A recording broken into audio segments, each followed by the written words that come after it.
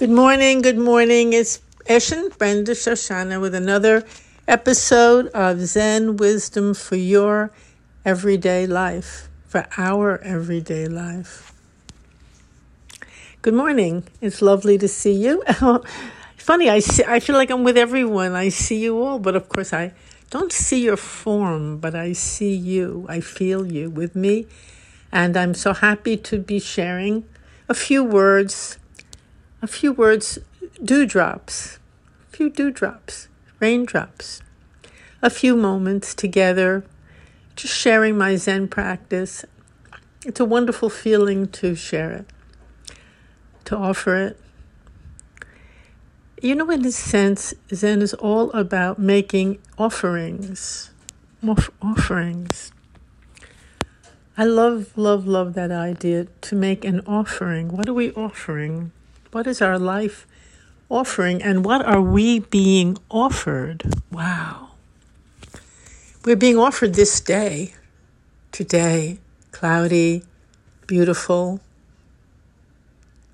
chilly, little raindrops. That's an offering. We're receiving an offering of the day. Very precious offering. But are we able to receive it? That's the whole question Zen asks. Are we here to receive it? Are we throwing it away? Are we rejecting it? Are we leaving the day behind and slipping into fantasies? What are my goals? What am I working toward? What's next? Oh, I hear that so many times, especially when I worked many years ago as a therapist for many years. I would hear people anguished. What's next? What do I do now? I've just finished this project. What do I do next? What's next? What's next? That's such an incredibly deep koan.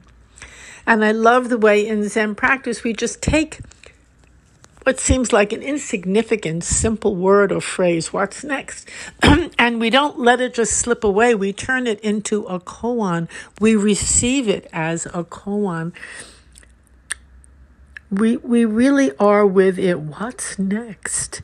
Now, that question has caused such despair for so many people, even now during the COVID. Oh, my goodness, this is gone, that's gone. The way I've lived is gone. What's next? What's going to happen? What should I do? That kind of thing. And feeling quite helpless and not knowing the answer. And of course, in a koan, you don't know the answer. And that's the beauty of it. It's the wonder of it.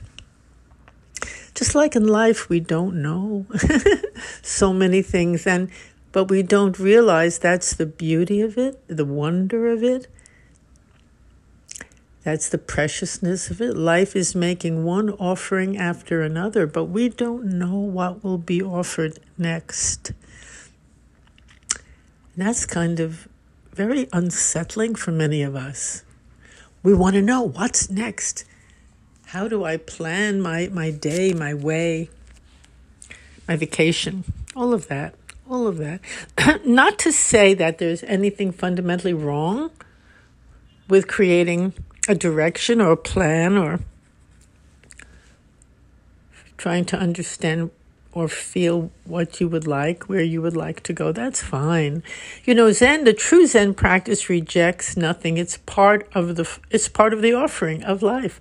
You know, but what we really do try to do is take those questions, what's next, and stop chasing them. When you work with a koan, you don't work with the ostensible or superficial level of the question because the koan does not allow you to do so. For instance, a very well-known koan might be, show me your face before your parents were born. That's a very famous koan, a very well-known koan. Show me your face before your parents were born. Don't tell me, show me. Now that will stop you. You cannot really answer it in a logical, linear, rational way. And thank goodness you can't. It stops you. You're being offered another way of grappling, of being with life. Just like the question, what's next? But of course, we think when we hear what's next, we can figure it out. We can give a rational answer, and we do. But if we go back to our main point, that life is giving us many, many offerings. Life is offering us so much, so much. Oh my goodness. Not only every day, but every moment. And the response to all our koans comes from what life is offering us, not what we're figuring out about life or how we're trying to manage it or control it. These offerings just come as they do. It's so beautiful when you see that. You don't have to struggle for them. You don't have to be worth it. You don't have to be a special person to receive it. You are constantly being given offerings. For instance, you're being offered your next breath.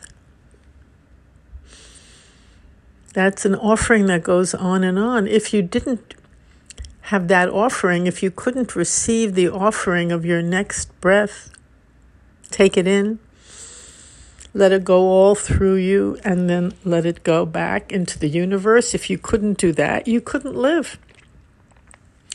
You literally could not be alive without that offering, and many others too. The offering of the breath is very, very obvious that we must receive it, and we do. But how about all the other offerings that we benefit so greatly from and that are gifts for us? How come we don't see those? How come we don't receive them? How come we don't pay attention to them? How come we don't value them? It's actually a question of what we value. They don't seem important. They don't seem meaningful. Well, if I win the lottery, wow, that's an offering. I'll take that. That's meaningful. That fits into our pattern about what's important in life. A lot of money, a lot of security, a lot of toys, a lot of presents, blah, blah, blah. Nothing wrong with that, of course. Nothing wrong with it, except what's dangerous about that kind of thinking is that it takes our mind, our heart, and our attention away from the endless offerings that we're receiving all the time. We receive the offering of our sight. We can look out the window. We can see whatever's there. We can see a friend who comes into the room, or perhaps someone we don't like, but we can see this panorama that's going on. We receive our heart, our ability to love, to forgive, to taste. There's so many tastes, like a delicious banquet, a meal that we're being given all the time, different foods, different experiences, different moments. And I would say the reason for so much of our sorrow and complaining and feeling of loneliness and emptiness and what's next, confusion, is because we are not present to receive these offerings. We don't even know they're there. We don't even care. We don't even care. We don't care.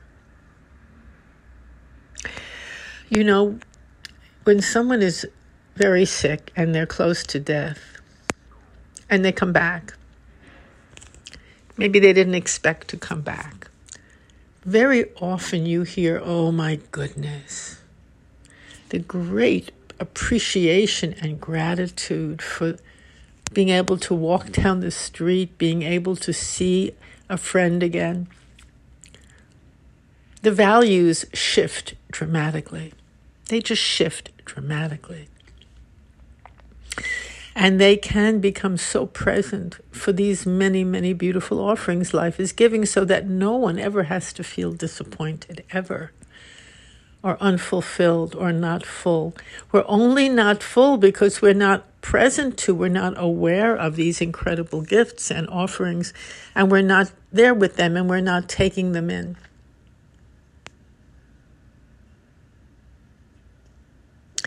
A very lovely Zen teacher, Sukazan, he has said, and he said it many times, and I like when he says it, be generous. Give your attention to everything. Oh, that's a wonderful teaching.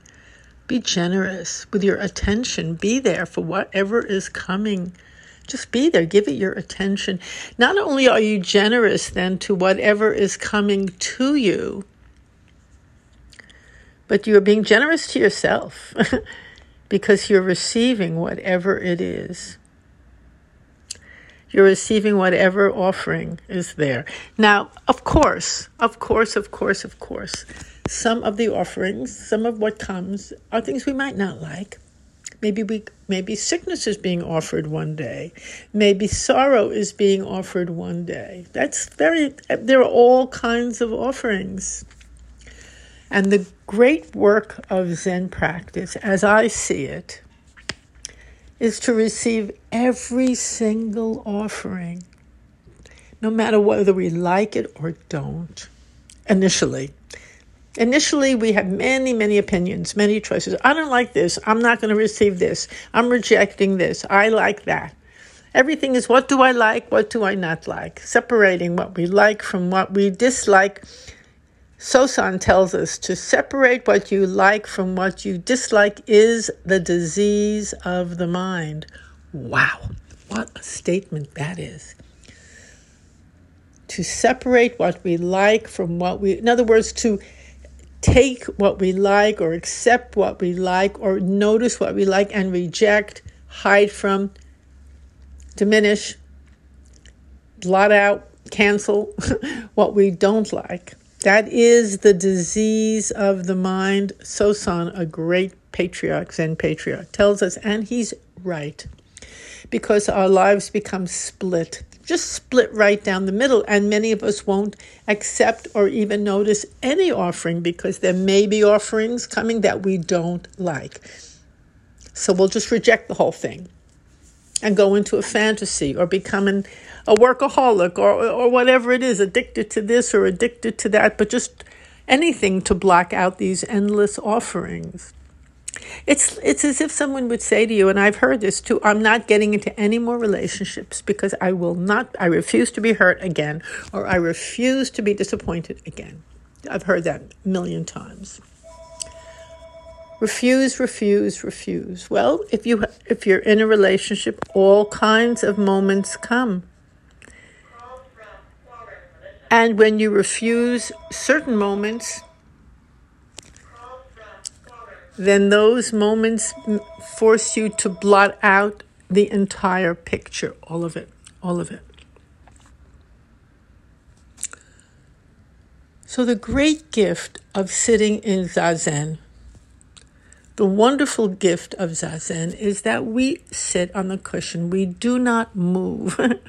So we can't run away from one offering or another. We just are with and present for whatever offering comes from our own inner world, because we're not looking outside ourselves as we sit on the cushion.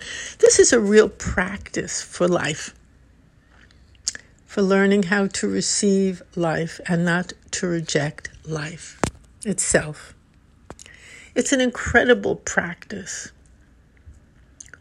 for realizing that we can be with all kinds of moments, painful moments, disappointing moments, because they arise and then they leave. Then the next moment comes. Then the next offering comes. It's not just one offering. Many, many offerings will come.